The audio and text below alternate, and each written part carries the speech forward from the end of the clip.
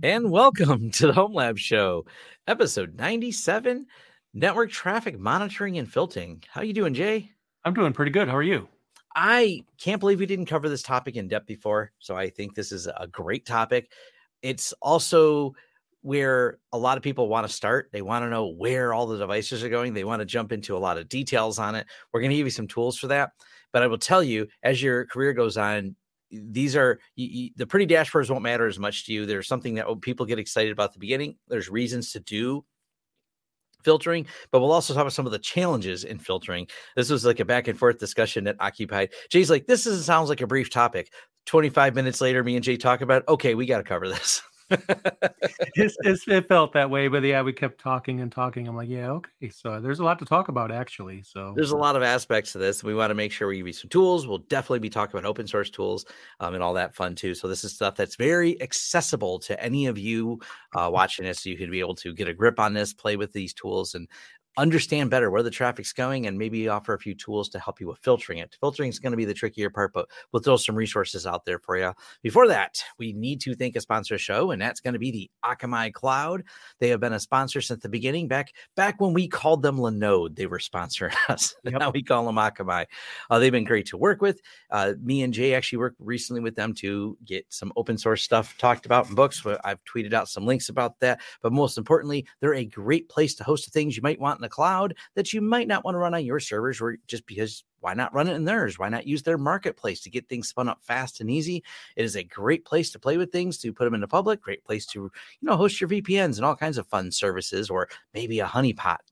That's an episode we haven't done yet either. So that'd be fun. That'll be a fun episode. And, a good place to do it is going to be in the public cloud, not on your servers. But we thank them for sponsoring the show. We have an offer code down below to get you signed up for that. And let's get started on this. Let's do it. So the feedback was this show. This is actually someone's feedback is what drove this show. So there's actually not much feedback to talk about today, but the feedback was, you guys haven't done a video on traffic analysis, which led us down the rabbit hole to bring you this particular show. So I don't think I have any other feedback to talk about. Did you have anything in your notes on that? No, I don't have anything. Yeah, I didn't see anything else. The couple software updates I'd mentioned, it was last week under beta, but close to release. This week, the Unified Dream Machine 3.0.20 is in full release now. So I'll be doing some finally updated videos on it. The highlights, of course, are their VPN works properly if you just have a normal Unified Dream Machine. And I say properly, like they have OpenVPN and WireGuard now. So that's exciting.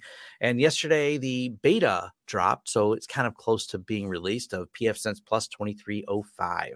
So if you're wanting to play with the latest beta, they're, the call for testing, and I will be answering that call, but I didn't do it last night because I was preoccupied with some other stuff, but I will be playing with updating my, my firewall, at least probably at my office here, and one of my lab ones over to the 2305 beta, so I can poke at it, see what bugs rattle out of it, but feel free to poke at it and, use those boot environments so you can just roll back if you need to, if it all goes wrong. Yep. I seen a comment in the chat, and they're not wrong. Management loves dashboards. If you can create dashboards that, especially pew pew maps, if you work in security, that's going to make management really think you're working. So just keep those up. Put them up on big displays, like 6 monitors around you, because that's how every hacker movie looks, and every inside looks like. Oh yeah, we got to have all these screens around us, man. That's what impresses the people.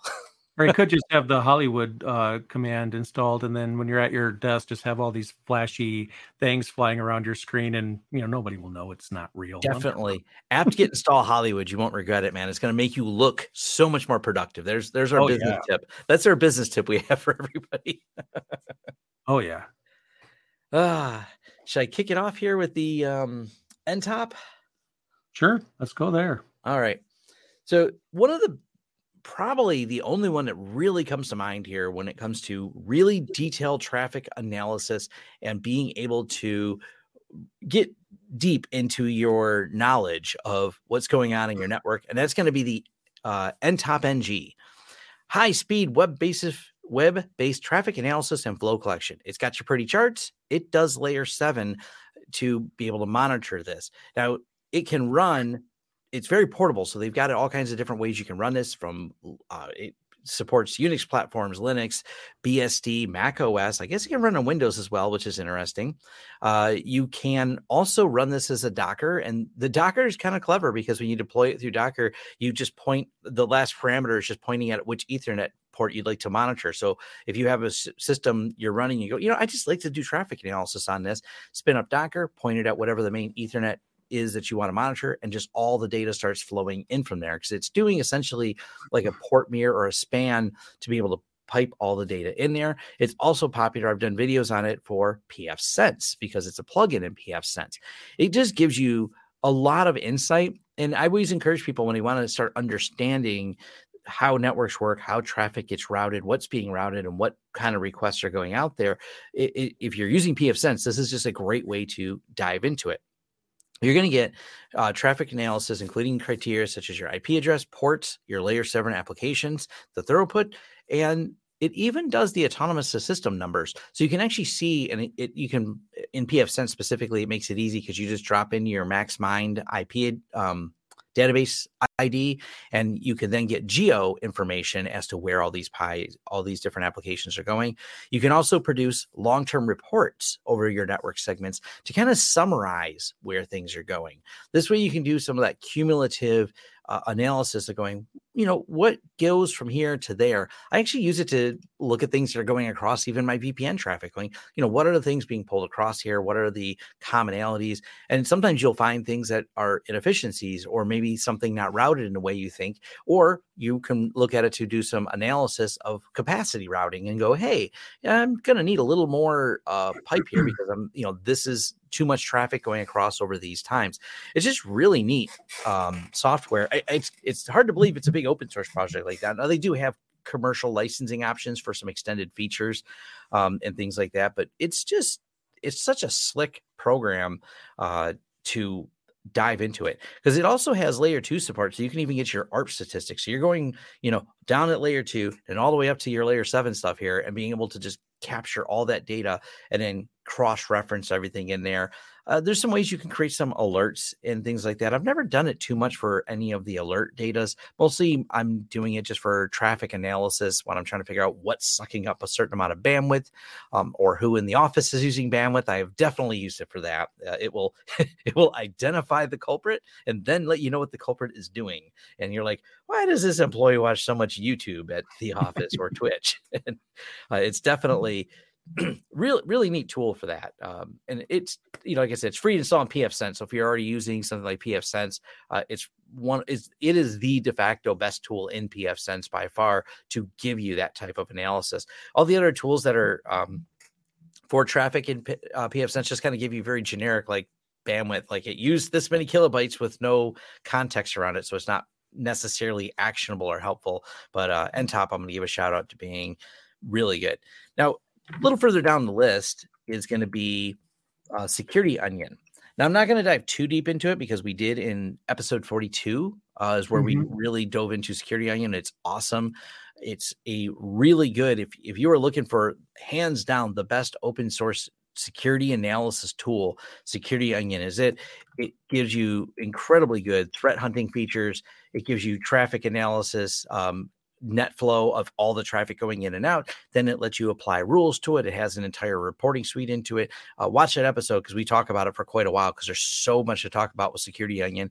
It's improved greatly since episode 42. The versions have gone up. It's extremely actively developed.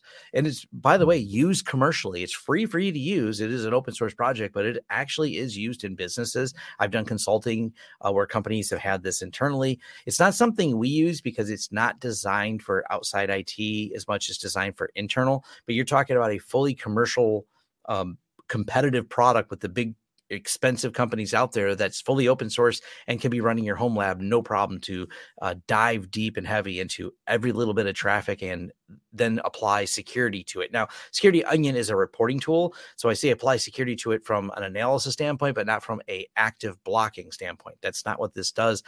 This is going to be just analysis. If you're looking to actively block, I'll give a shout out to Sarah Cotta and Snort. Once again, they're available in pfSense. there's a variation. I believe it's Snort that's in OpenSense, so you can get this. Those are your standard like IDS systems. I believe OpenSense, and someone can correct me, only has Snort in there, which is fine.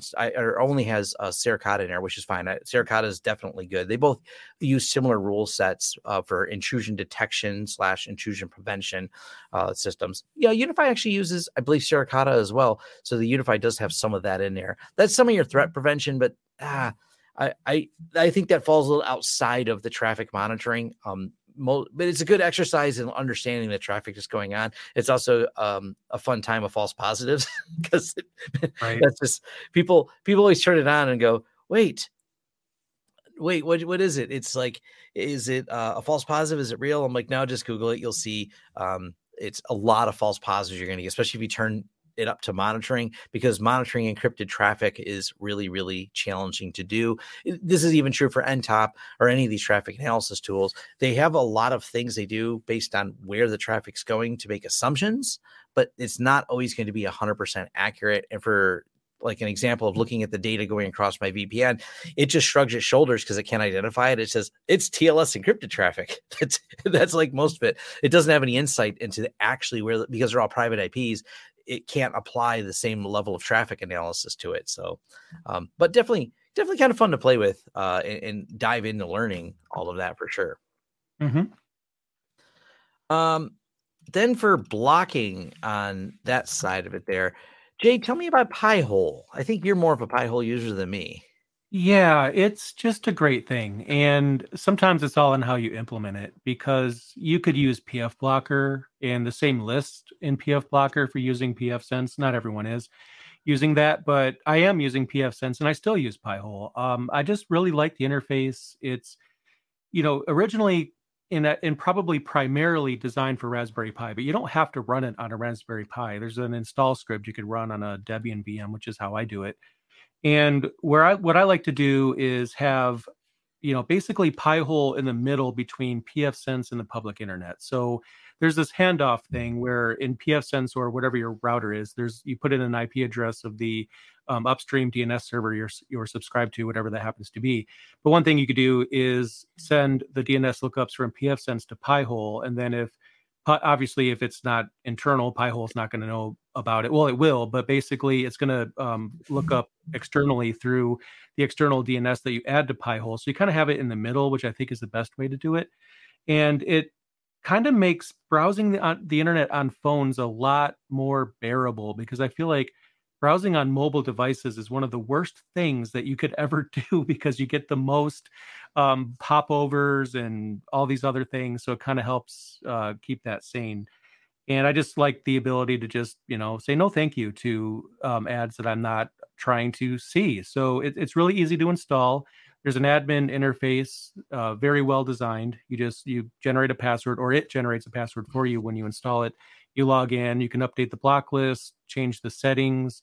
And one of the things you have to do is add the trusted networks. I forgot what they call this setting, because if you're like me and you have it on a different VLAN than your other devices, then what's going to happen is it's just not going to want to resolve anything because it's a different network. So you have to go in there and allow the subnets that are going to be doing lookups through it. So that's something to keep in mind. But it's really easy to install. You can set it up on a VM, a Raspberry Pi, or whatever you have, and it's just very good for ad filtering. It's probably among the best, if not the best. I think one of the challenges they have is they've called it Pi-hole, and everyone wants to use the Raspberry Pi, but then they go, oh, Raspberry Pis are expensive, they're hard to get. So it's really, like, I don't know if they should change the name because everyone knows them as that, but it's definitely one of the most popular ad blocking projects out there for sure. Yeah, and it's not uncommon for, Raspberry Pi projects to be installable on Debian, because Raspberry Pi OS is, a modified Debian. So there's the ability to kind of, make that work. But it's, as far as I know, it seems to be officially supported. So yeah, I agree. The name kind of pigeonholes it to Raspberry Pi, but that doesn't mean you have to have a Raspberry Pi. Just set up a VM and put it in there. And I think that is probably a better way to do it anyway, because you could take an image of it or a snapshot in your hypervisor solution. So if anything happens, you can always restore it. And not that you can't do that on a Raspberry Pi, because you can image the SD card, I always find it a lot easier to snapshot a VM than taking a DD image of an SD card personally. So I think that having it as a VM is just gives it a little bit more power. Same could be said for Home Assistant. At one point, that was heavily used on Raspberry Pi, but they don't have that in the name, so they can, be on everything. And people generally don't think of it that way anymore. But there's VM templates for Home Assistant that give you the same capability. Obviously, Home Assistant has backups built in, but you can snapshot right in your VM solution as well. So there's something to be said about having things in your VM solution to give you that capability, and that way, you build your Pi-hole, and you don't have to build it again if you accidentally break it, because let's be honest, we're always experimenting with our home lab, and breaking things is part of learning. So if you break it, then it's always good to have a way to get it back, especially when it handles DNS lookups and nobody can get to the internet effectively because it's down. So you'll probably like having it as a VM solution. Yeah, and one of the options I see people mentioning Docker, but yeah, I believe there's I think it's going to be through TrueCharts. I don't think it's part of the official ones. Pi-hole can be run in your TrueNAS as well. So for your TrueNAS scale. So that's, definitely a nice feature on there as well. Now I'm partial to using pfBlocker NG just because it's integrated into pfSense and you don't have to run anything separate. So, but it actually can use the same feeds as Pi-hole. So if you have a specific feed, or when you're configuring pfBlocker NG, you'll actually notice some of the similar feed names, and that's actually a really nice feature. The way the formatting works for adding these extra feeds and determining what things you want to block, there's a standard format they follow, the web URL format where you download and grab them, and they're parsed easily right into the pfBlocker just as well. So you can get that. Now, Pi-hole definitely, by comparison, has way better reporting, prettier reports. But that's what we said at the beginning. Everyone's excited about reports. And then I go, do I want to run a separate service? Maybe you do and you're fine with that. Or maybe you're like me and go, I'm fine just running it all inside of my pfSense. And that's just a simple way to do it on there. Yeah, I use pfBlocker as well, but I use the country blocking. I don't host anything company related that's externally available, when it comes to my home network. So there's no reason for anyone to access my network outside of the United States, because I'm the only one that accesses it, and I rarely leave the United States. If I go to Canada or something, or if I take a vacation, I might allow, that country wherever I happen to be. So I basically use both, just not for the same purpose other people use. But pfBlocker is great for blocking countries that, for whatever reason, shouldn't have access or shouldn't be able to reach your pfSense or whatever it happens to be. When it comes to a home lab, I mean, your home lab is in your home country. So again, it's not like you're trying to restrict people from accessing your business. It's just when it comes to your home network, who is supposed to access it, you and maybe a family member or something. But outside of that, I don't really feel there's any value in allowing any outside country to your home network, because unless you're in that country, what purpose do you have for that country to have access? So that's also a good way to do it. Yeah, the GeoIP blocking feature is just really nice of pfBlocker, because especially if you're opening up any ports to the outside world, you filter anything incoming to the countries that you would expect them to be coming from, helps minimize attack surface. Mm-hmm. Now, a couple of DNS services out there, and this is where I see there's some free resources out there. Now, Cloudflare Free has their families, which is 1.1.1.3. So Cloudflare rolled out their DNS a few years back, and then they rolled out their family plan, which is DNS minus the naughty sites. And I thought that was kind of cool that they're offering that. And it's so easy to just set up and install, because you could just say, hey, and for example, you can do custom DHCP reservations where you say, these computers that the kids are using, let's go ahead and give them 1.1.1.3. And then you could always write firewall restrictions so they don't query DNS outside of that. Granted, there's some other challenges you may have with DNS over HTTPS, but that's a good one. Now, is cleanbrowsing.org, is that the one you've used, Jay? It's the one I'm using now. I don't know if I will continue using it, though. One thing I want to mention about the Cloudflare for families, there's 1.1.1.3, which is no porn and no malware, but there's also 1.1.1.2, which is specifically no malware and doesn't block anything else. And the reason I bring this up is because if you're like me and you have your pfSense forward lookups to Pi-hole, then in Pi-hole, you have to set the upstream DNS servers to go, outside of that. where do you want the traffic to go to be looked up from? And 1112, I think, is good for a lot of people because according to what I've read this morning, I haven't implemented it yet, but that one just only goes after malware and blocks nothing else. So, and the reason I bring that up is there's a lot of false positives that can happen sometimes. It's happened to me where, one of my kids is like, why can't I access the site? And it's literally a legitimate website. I have a kid taking a high school class on forensics and serial killers. And yes, there's a actual high school class that goes over like serial killers. I'm blown away by this. So of course, there's going to be a lot of times where, I need this site, and it's legitimate. It's absolutely for school use. So, but even, if you're not in school, there's going to be false positives. So sometimes the 1112 just might be a good default if you want to just have, less malware opportunities on your network, but it doesn't block anything else. So that's, they kind of leave it up to you which one you want. Do you want to block just the malware or the malware and also the adult sites? And you can make that decision. I think that's a really good one. Now, cleanbrowsing.org is the one I use now, but I'm not necessarily saying that it's going to be like my recommended solution because I could probably try out the Cloudflare for families and go that direction. Interesting note, they released it on April 1st, and it's not a joke. And on their webpage, they say every April 1st, they like to release a product for the general public. And it's not a joke. They literally will give you a new product out of their service. And this is one of those. But cleanbrowsing.org is not free, though. You get a little bit more control because you get a dashboard. I was using I think it was OpenDNS before that. I don't remember why I switched off of it, but clean browsing has been fine. But again, it's also not free. So, if you're looking for a free solution, Cloudflare for families is probably the best way to go. So that way you don't have to open up your checkbook just to get the blocking for that. So, yeah. Now, worth noting, though, and this is one of those challenges, filtering phones is really hard because phone systems don't like your DNS. They like to use what they use. So blocking phones, I'll throw it out there, is its own complicated topic that I'm not an expert on, but it's definitely a lot more challenging because the phones will create their own tunnels. Often Google phones do this, like your Android based and your iPhone similar. They kind of get around this pretty easily. I feel like it's fast approaching a situation where if you want to continue to have this control, because the companies don't care about you or your needs, right? They're trying to block everything, and they're not trying to, basically cater to the parent that wants to know what their kid is up to, even though that's a very valid thing to want to know. I feel like we're just fast approaching a situation where we're going to be installing certificates in all of our kids' devices at a certain point because it's like this cat and mouse game where we figure out a way, like, clean browsing, Cloudflare for families, whatever it is. And then once you have DNS over HTTPS, then you start to lose that.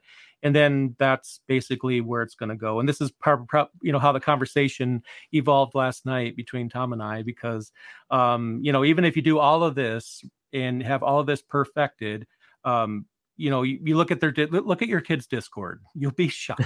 Like I'm telling you right now, they are using Discord for everything that they can't get through the proper internet.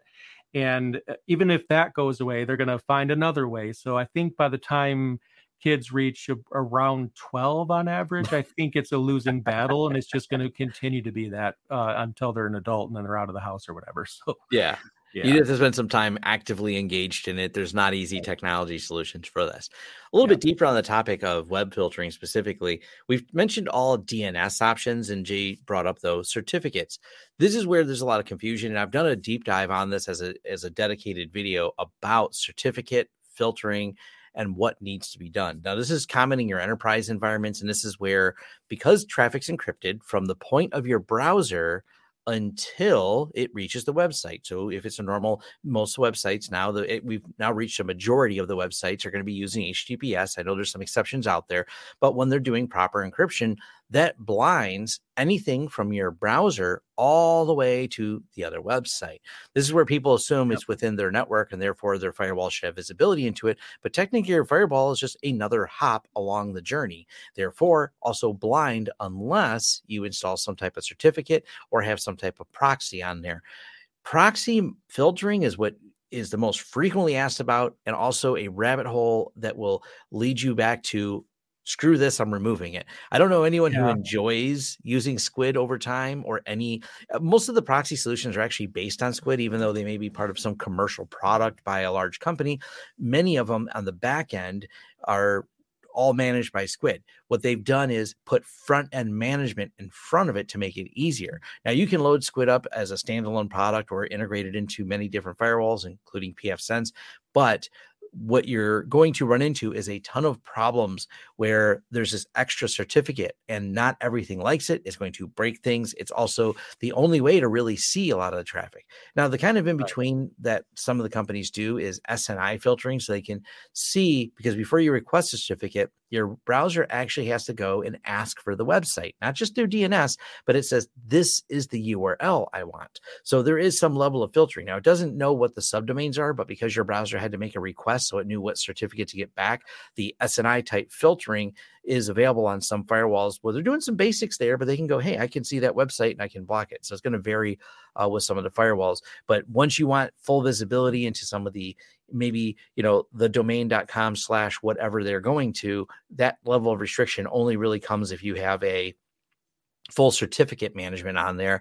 And that gets, as I said, to be a lot trickier. It's going to be the solution for phones, but it's also, you have to manage those certificates, and it's just a little bit more challenging. I feel like if you really want to, for the average family to monitor everything, like, to a almost, perfect level, there's no such thing as perfect.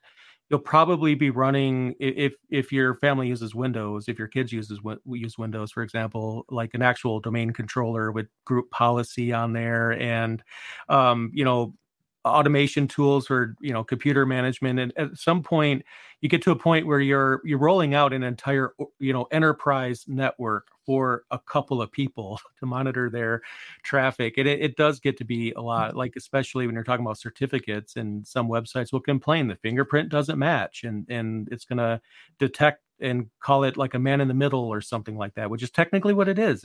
You're creating a man in the middle attack for your kids. That's exactly what you're doing. And, their websites are getting smarter about this. So it's just, I've had parents come to me, they're very annoyed because it's like every time they figure something out, then the kid does something else. And that's kind of how it works. Like I brought up Discord. I mean, what other apps are they using that, they're using outside of the normal use case? So like I said, when you get to be about 12, it's harder gets a lot harder to keep this going. Yeah. Someone mentioned earlier, and I'll give it a shout out for anyone that's not aware of it. I've not used it, but I've seen a lot of people that talk about this. And it's a tool called Unify Polar. I think it's unpoller.com. So unpolar.com, or you could search for the Unify Polar. It's an integration project that offers Grafana beautiful charts that tie to your Unify system. So it's a pretty slick system. So I won't leave the Unify people out on this, because I mentioned OpenSense and pfSense, which has a lot of this built in. But if you're using Unify and you want some of those pretty graphs, because Unify has some graphs, but they're not very actionable because they lack proper time series data. So there's other ways you can get data out, so you can do traffic monitoring with your Unify firewall. I've not run it, so I can't really speak to the project. I'm aware of it.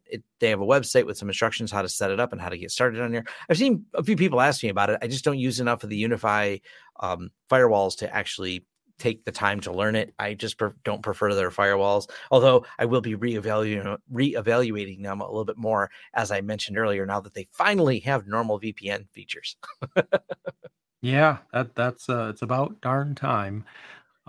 Someone in our chat room, I'm trying not to laugh because I'm sure this is frustrating, honestly, but someone said their kid spoofed the printer's MAC address to get around the restrictions. And I'm thinking to myself, your kid is probably going to have a great career in ethical hacking. And I would highly recommend, just buying a security course or something, because if they're doing that at this point, I mean, we know where their career is going, I think, at this point. So. Yeah. Yeah, that's beyond what most kids do, I think. Yeah, that's now you can start getting into the next topic of security, of locking things down, doing port level security, Right. using stuff like ARPWatch on pfSense to see what's changing on the network or what's getting spoofed by. Wait a minute, there's 2 of these printers all of a sudden. And they're just going to use their phone to tether anyway. So yeah, so there's or it's if a they hard battle. hack the printer to become a bridge device, so it's still all the traffic does come from the printer still, it's just bridged instead. There's actually there was a security hack with some HPs like that had dual network cards. There was a hack to put it in bridge mode essentially, because someone pivoted into side of a network. The Wi-Fi beacon on an HP printer pivoted to the hardware Ethernet, got onto the network by bridging it. I was like, oh, that's a clever hack. Yeah, there's a lot of those. And I feel like, spoofing MAC addresses as an adolescent, I mean, that is a brilliant kid. And I Yep. think that's just, I know it's frustrating, and I'm really trying not to laugh because I know like that's could be a really annoying situation for parents to deal with. But, I think you could probably rest easy knowing that they have a career path ahead of them that's quite profitable. Yep. Definitely fun. But hopefully we've left you with a few insights onto some of the different things you can do out there and things you can test and play with, including check out NTOP. I mean, that's just even on standalone, it's a pretty cool thing to get you a lot of analysis. Check out episode 42 on Security Onion, because boy, it sounds like the person could probably use Security Onion to help track their kids.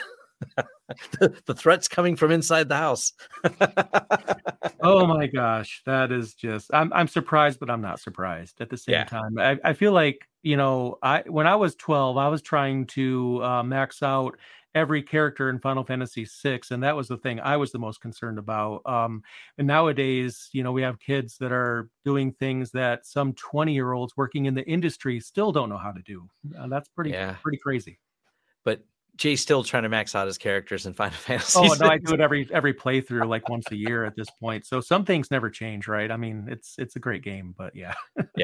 yeah, the game still is good. So, Well, thank you everyone for joining. This is fun. This is great. If you have questions, comments, concerns, feedback at thehomelab.show. We love hearing from you, and see you next week. Again.